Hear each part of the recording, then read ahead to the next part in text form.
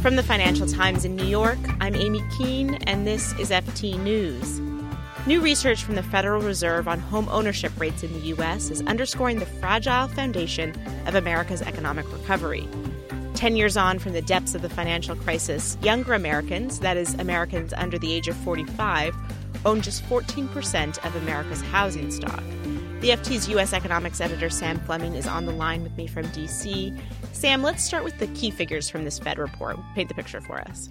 Right. So what the overall picture from the New York Federal Reserve is one of recovery in the housing market. It's saying that the overall wealth stoked up in U.S. housing is now above its pre-crisis peak as of last year. This suggests that overall the housing market is actually in very good shape. And certainly we do not see the massive amount of over-leverage that we saw during the precursor to the housing crisis in 2007, 8, 9. So that's the aggregate picture. What they do is they look underneath the overall pictures and start looking at where people are doing well and where people are doing less well. And one of the big messages that comes out of their analysis is that there's a big discrepancy in terms of generational ownership of housing wealth. Home ownership rates have fallen quite sharply for people under 45 in the US. And that's been going on really since the mid-2000s. And so as a result of that, a lot of those who are in younger generations are missing out on this big rebound in the housing market. Got more people renting. Perhaps you've got a big subset of the millennial generation still living at home, not able to sort of get out on their own. But there's some sort of bigger structural issues, I guess, with this younger generation unable to be a part of the housing market and home ownership. Can you just sort of spell that out for us? So, I mean, if the numbers are quite striking, about 40% of housing wealth is now in the hands of those aged above 60.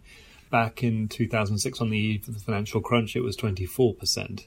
On the other hand, those, as you mentioned before, those under the age of 45 only hold 14% of the US housing wealth, which is down from 24% in 2006. Now, if you hold less wealth in terms of housing, that has a number of ramifications. In particular, housing can be used as a way of extracting value from your home and creating spending power.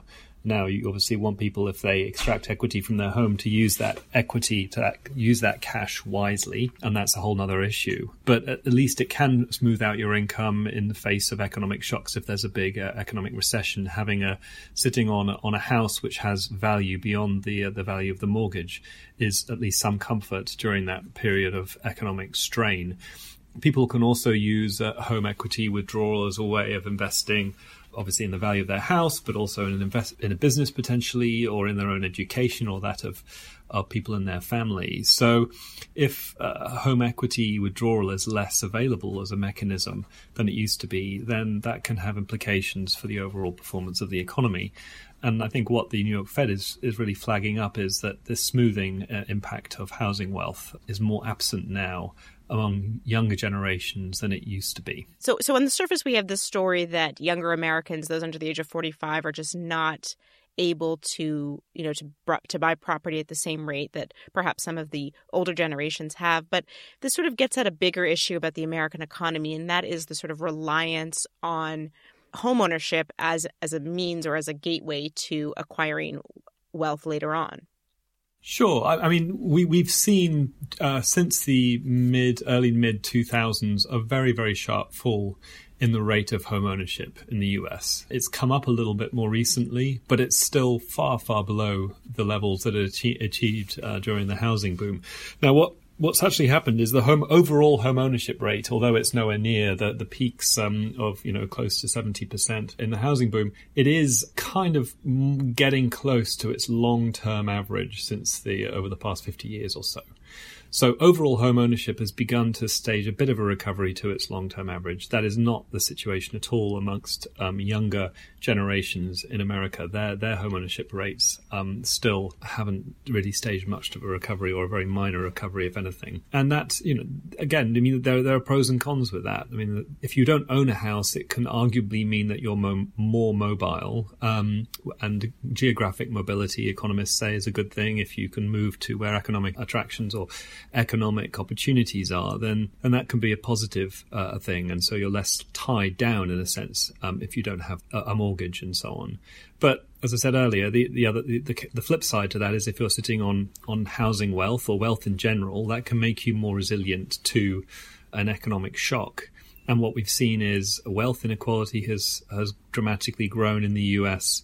More than 80%, I think, of the value of the stock market is held by the top 10% of the US population. And also housing wealth, which used to be more broadly distributed, is now becoming more concentrated intergenerationally and also in terms of income brackets. So overall, this does remove, as you said, one of the pillars of the overall economy, that at least as we've known it in the past. I shouldn't say remove, that's overstating it, but certainly reduce the role, the margin of that, at least in some generations and in some demographic groups. And so, I mean, if you think of, there's been so much discussion about economic inequality in the U.S. all the way back to the Occupy Wall Street movements and then through the 2016 election. But as you say, these figures really point to a generational inequality, at least as it pertains to housing wealth. What do you think this sort of means for, the next round of elections, be it the midterms or even the next presidential election? And then I guess more broadly for the U.S. economy?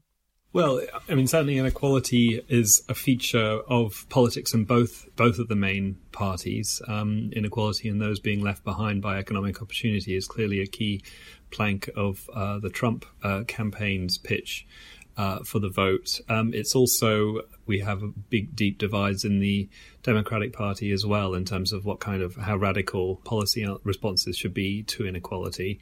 And really those divides between the left of the party and more moderate sections of the party have yet to be resolved. And obviously the race to be the next Democratic presidential candidate is just one very public expression of that internal debate within the Democratic Party. But you're seeing it, I think, at a grassroots level as well. I was in California a few weeks ago writing about the housing market there and the extent to which in the Bay Area people are pretty much foreclosed from the housing market if they aren't extremely well off, at least foreclosed from purchasing a house in that area.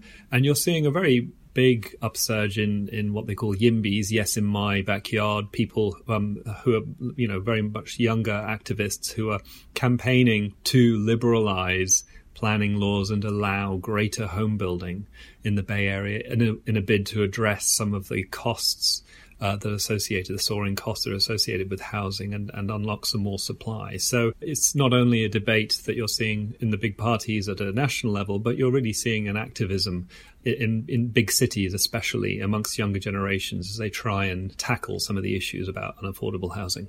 Yeah, a real turning point in the discussion of what it means to own property. Thanks, Sam. Thank you.